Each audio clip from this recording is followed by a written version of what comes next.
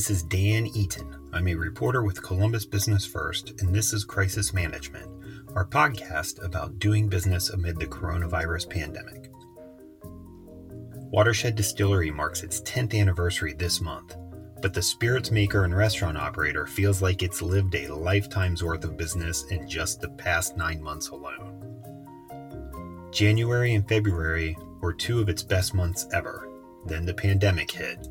Its restaurant shut down and production shifted from bourbon and gin to hand sanitizer, at least for a little bit. But it hasn't all been bad. Retail sales of Watershed bottles are better than anticipated given the circumstances. Owner Greg Lehman talks about how Watershed has adjusted its business this year. We also talk about the company's history, which began 10 years ago in just under 2,000 square feet near Grandview Heights. It's the space they still operate in today, but it's now grown to more than 20,000 square feet.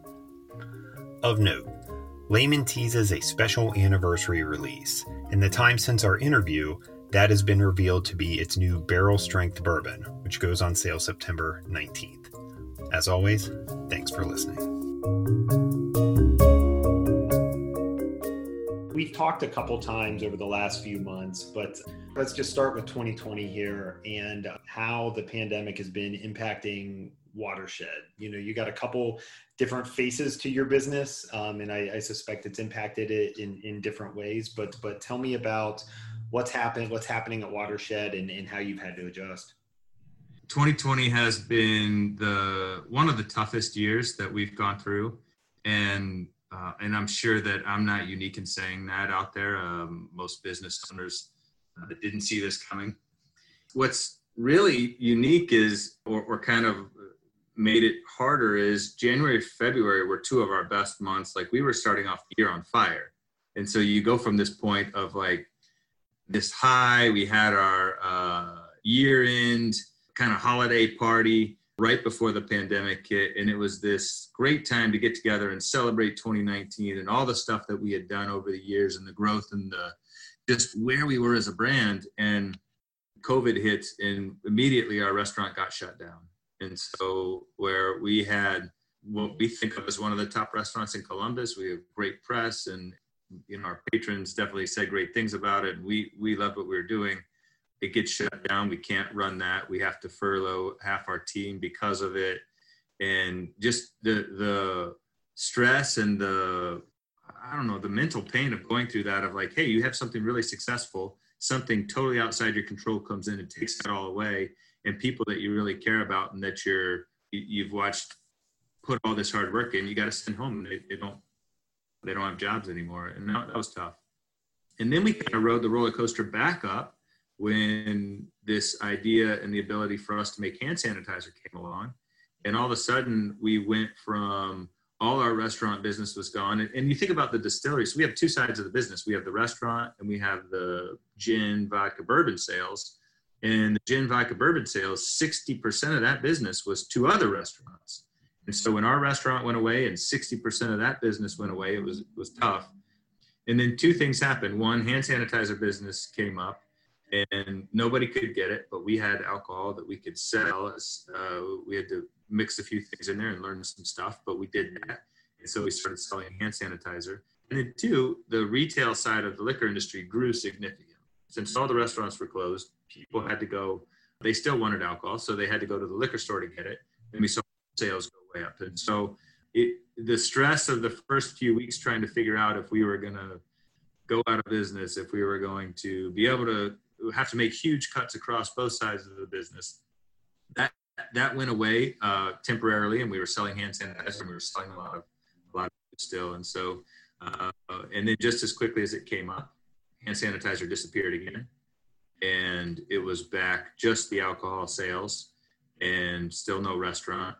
But and then right about that same time, the ability for restaurants to reopen was allowed again, and we had to make some tough decisions then to decide if we were going to reopen or not. And I think I told you, and this kind of shows you the changing scope or how fluid this situation is. When we talked May sometime or early June, yeah, we're going to open in October. That's our plan. We're going to do it. And then by the time we got to the end of June and cases were spiking back up, and the realization we came to was when cases go down and they let restaurants open up and they relax some rules, all of a sudden people are close together again, which is going to create a spike in cases, and then they're going to shut things down. And it's just going to be this until we get some better treatments and some better preventative measures. I think we're going to be in that situation. And so that's when we came up with the idea of we're going to wait until 2021 at the earliest. And really 2021 isn't the timeline that we're looking at. We're looking at more of a timeline of when do we have some prevention and when do we have some treatments that are better, and when do we have a safe environment to open a restaurant where people can sit close together instead of being on a Zoom call or a Skype and enjoy each other's company and along with some food and drink at the same time. That's where we are today. I feel like trying to support those restaurants that are open with some hand sanitizer and with some alcohol, and certainly supporting the liquor stores and the agencies as they sell some of our stuff. How much of your overall business is the restaurant?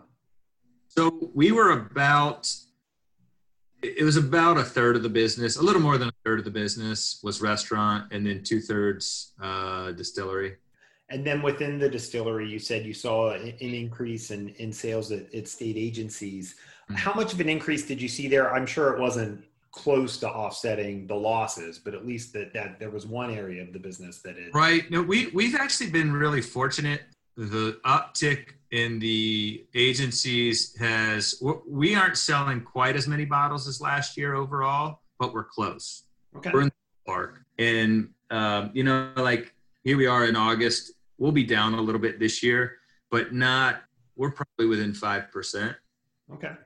If you rewind to the middle of March, we would take that any day. I mean, we were putting up contingencies like, all right, 60% of our business is gone. How are we going to operate our company if we're selling half of what we sold last year? And so we feel like we're in such a fortunate position to be where we are. Is it ideal? No, it's not ideal. If you told me we'd be here, if it was February 15th and you told me what we're going to sell in August, I would have been super disappointed and been like, oh, no, what are we doing wrong? But, like the world changes and you got to adapt. And so I think where we are, we're cheering. Our sales team has done an amazing job. The marketing team's done a great job. And the pivots that we've seen our team take have been huge. And they've put us in a position to not have to let people go. And I say our team's done that. The Ohio community's really helped with that too. They have a choice when they go into the liquor store, and it's cool that they're going in and supporting local. And I can't say thanks enough to the people that are doing that. What's the rest of the year look like for you? I guess what are the plans? What are you going to be working on? We're super excited about the rest of the year, and I have to be a little bit vague for now, but we turned 10 this year, and in fact next month. In fact, officially, well, 10's relative, like we moved into our space September 1st, 2010. We sold our first bottles in December of that year. So, but we're celebrating in September, and we are releasing a pretty special product, but we're excited about it. It's my favorite product that we've put out. So I'll leave it at that. It's exciting. It's fun. It's taken a long time to make. So we got that coming. And then we've got some really cool stuff in December as well. We actually have another product coming out in December that's exciting. And then we have some cool stuff that we've done with the products for December that kind of make some fun holiday stuff. As we get closer to it, it'll be good. But so we're sitting here really excited about the last 4 months of the year and thinking that things are going to be good. And I think people are going to want to look for reasons to celebrate and have fun this holiday season. And I think there'll be a lot of that, and there'll be a lot of just thankful that they get a chance to get together with people, even though it'll be smaller than most years. Like we won't see any huge gatherings. I think there'll be a lot of small get-togethers and intimate gatherings that people want to celebrate with a drink, with friends. And so we're excited about it, even though we know the restaurant won't be open and it'll look a lot different around here. We're going to get excited about the things we can. I know this year obviously couldn't have been foreseen or forecasted by anyone, but going back 10 years, kind of taking out this year's issues, like Is the company where you thought it would be, or or is it bigger, more expansive? Is it smaller? I guess when you started this, how far ahead were you looking, and where did you want to be? Yeah, such a loaded question. I feel like it's the right question. When we started, so my business partner at the time, Dave Rigo, and I said, there's no way we're ever going to open a restaurant. And so clearly we have a restaurant. So I didn't see that coming. The business plan called for us just to be in Columbus for the first few years, and then we would expand into Cleveland and then Cincinnati and then maybe another state at some point. So it is the company looks different than I would have painted or the picture I would have painted. We sell in 7 states and we do have a restaurant on site and we have more products than I thought we would have. But the thing that we were excited about was connecting with the community and being a part of the beverage scene, being a part of the craft spirit scene, the cocktail movement. And those things I think we're doing, and I think we're doing well. I see our team and how involved they are. I see how excited even, our sales team, but even our marketing team and our chefs get excited to go travel to Detroit and understand the scene there and get to know the scene and get to know the restaurants. And the same with Cincinnati and Cleveland and even around Columbus. And so, I don't know. I think some of the things are kind of what we envisioned, and some of them are completely different. And I think if you're going to be a successful business, I don't understand how you can see out 10 years. We're talking about what we're going to try to do in the next 5. And next year, I feel fairly confident about. 3 years out, I'm like, and 5 years out, I'm like, we'll see. Yeah, we can put it on paper, but I'm not going to hold anyone to it. My roundabout answer. When you and Dave started working on this, I think the concept of craft spirits in particular was still fairly new to folks. It's gained, it's as you know firsthand, you can't just kind of flip a switch. It's not quite as easy as a brewery. I don't want to put down what our beer making friends do, but it's a little easier to kind of set up a brewery than it is a distillery. But even acknowledging that, it's certainly a bigger thing here and elsewhere. Is that something you anticipated and wanted to be at the head of, or was this was just your interest and you were kind of going to do it whether or not you thought it was going to grow into something larger? Honestly, it was a little bit of right place, right time. So we started Watershed. We weren't so set on spirits. We loved the brewing industry and what they were doing. We loved the local movement that was going on. And so I lived in Switzerland for a few years, and the conversation kept coming back to, well, this little town I lived in Switzerland, they have everything local. You can see my map here in the back. That's a map of Appenzell, Switzerland, where I lived, and everything was done local. And one of the things they did there was spirits. And so we came back to it, and we're like, no one's doing that here. I think if we did it, you look at the taps behind the bar, and there's a whole bunch of local beer. You look at the spirits, and at the time it was anybody we could name was a multinational company. We couldn't, even going into a bar and looking, it was all these big brands. And so we thought, I think if we did something cool and fun in that space, people might be interested. I mean, we knew it had to be good, but so then we started looking into it. And the thing that was exciting, but also a little scary, was it's a big market.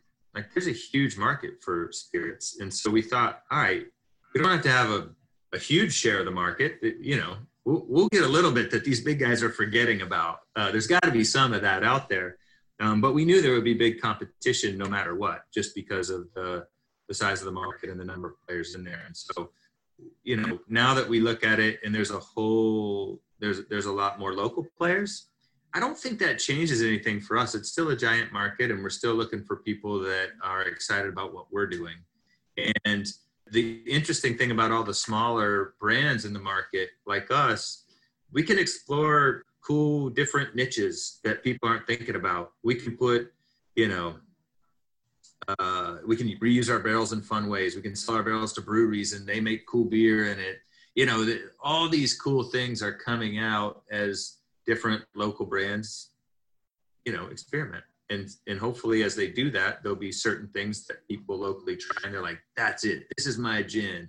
or, this is my Nocino, or this is my bourbon, and I like what they did, and it's a little bit of a unique flavor that I can't get anywhere else. And so there's always going to be competition in this industry, a bunch of it. And I think it's cool to see that consumers are getting some fun local choices to get into the mix. What are the non-COVID challenges to business both now and going forward? Is it competition? Is it regulatory? What are some of the things that you kind of have to fight with daily and maybe going forward that our industry has so many regulations around it. Every state makes their own liquor law. And so as we're out there trying to grow our business in a market like Atlanta, for instance, Atlanta is a great market. There's a fun restaurant scene. There's a great cocktail culture down there, but it's hard because you can't do tastings in liquor stores. And so for us, like for someone to walk in and pay $30 for a bottle of gin or $40 for a bottle of bourbon, they want to try it first. And so up here, like, we have a restaurant, you can come in and get a drink. We're on a lot of back bars so people can try our stuff one drink at a time, where it's like, if you taste it and you've bought one cocktail at a bar, like that's easy. If you have to go in and spend $40 on a bottle, sometimes that's a little harder if you haven't had it. Maybe if you've heard great things, it's easier, but and so for us, trying to navigate those laws and figure out how do we get people to taste our stuff in another market. And it's tricky. Those present some of the biggest barriers. And in some markets, it's no problem. We can go in and taste and it's a little easier. From a product standpoint, you said that, maybe you're doing some things that you wouldn't have envisioned doing. What's maybe something that you make now or have made that you would have never thought in the early days that you'd be doing? Well, I think about our chamomile flavored Gill Gin. So the Gill Gin is one that's wildly unique. And if you said, hey, you going to make any flavored gins or flavored vodkas? I'd be like, nope, no chance. Not going to do that. But the opportunity with the gin, when that came up, it was a fun process that we built with the team from Cameron Mitchell. And it was a fun thing to go through and get their input on the flavor profile. And then that one ended up winning some great awards. And so it was fun to get that to the market. Then the other one is something wildly unique, our Nocino that we make. The customer just came in and said, hey, I got this recipe.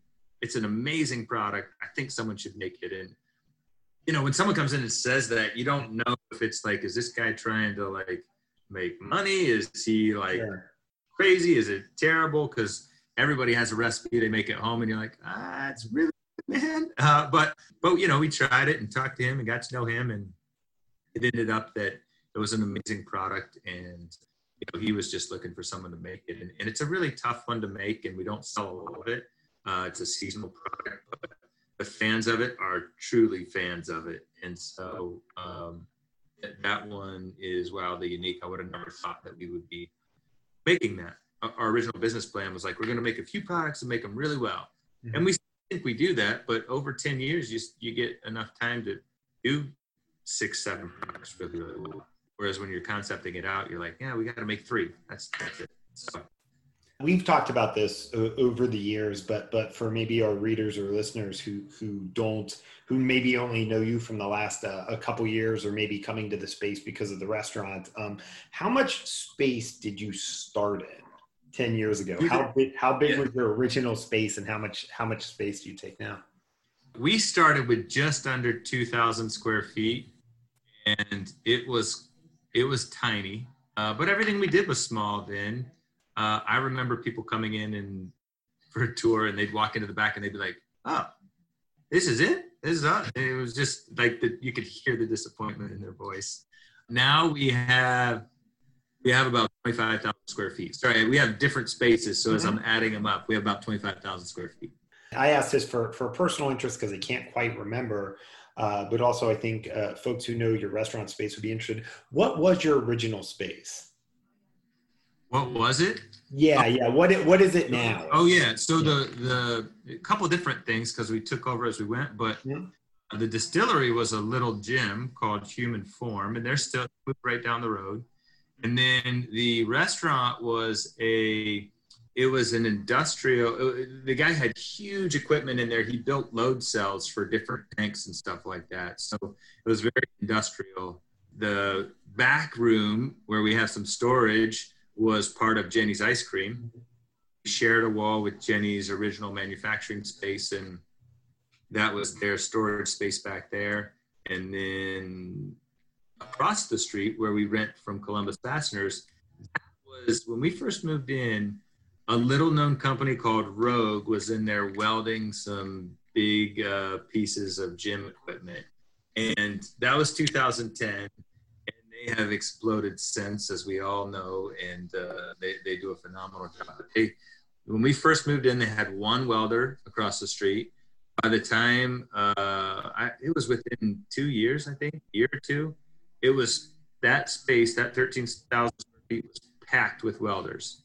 As many welders as they could fit in. Clearly now they have huge space over there. Yeah, absolutely. And then your space, like if I go in the restaurant now, was the restaurant entrance, was that the entrance to your? Yep, that was the original entrance. That was the original. And then as you walk in the door, if you go left, that's not original. We took that wall out and we added that on. The way into the distillery was straight back through that door that says welcome. But now that's part of the restaurant. It's kind of Sure. So, but yeah, that was the original. My desk was right inside that door. In fact, Dave and I shared the desk right inside that door. We're getting near the end of our time here. Is there anything you can think of that we haven't touched on in terms of what you're doing now, in terms of Watershed's history, any plans you're able to share, anything we haven't touched on? I think just in general, when you were asking about what I imagined and what I see, when we started, there was this energy and this fun to what we were doing that was incredible. And work didn't seem like work. And we could be here almost every moment of awake. You just had this endless reserve of energy to push towards it and get it done. And then we started hiring people, we started figuring things out, and it definitely turned to work at times. And the stress was incredible, and it was really hard to manage it all. But and I guess I share this for like startup businesses, and I don't know, people going through similar stuff. I'm sure there's other people that go through similar stuff. Somewhere along the way, I kept pushing and pushing. And so we started this restaurant, and then I bought Dave out. Dave's no longer here. But continued to set up people and processes in place and try to, be as transparent as possible as we go through this thing to get them to where they can start to run their own parts of the business. And it's been really fun to work and get back to a place where it's not as stressful, and it is a ton of fun to come into work every single day. And I still work really, really hard. But it's like it was at the beginning, and there's this excitement and there's this energy, not so much to come in and turn on the still and figure out how the still works, but to come in and work with the team and figure out how we take the next step, how they grow, how they manage their business, how they're learning stuff, and kind of learning with them and through them. And so I don't know, it's that part of the process I didn't see coming. I thought if you're not excited about distilling, excited about what you do. And I even would have told you 5 years ago, hey, if you start a small business, it's always going to be stressful. You just gotta live with the stress. I don't think that's true. I think you can get to a point where it gets really, really fun again. And I can see how people stick around in their business for a long time. Looking forward, I think we're going to continue to do some really fun events here. And I think once COVID's done, we'll continue to push that. What we've noticed is our team loves it. It seems like the community loves it to come out and get together. And so we'll keep pushing on that. And Nochino Fest this year will be fun. We're going to have a new product for Nochino Fest. I'll leave it at that. That's the one in December, along with the 10-year anniversary product in September. But for Nochino Fest, we'll have a new one. It'll be fun. We might not be able to gather and hang out in one spot, but we'll do something that's cool. That seems like a pretty good note to end on here, Greg. I appreciate you taking some time out of your day for me. And if I have any other questions, I will let you know. Awesome. Thanks, Dan. Always great to catch up.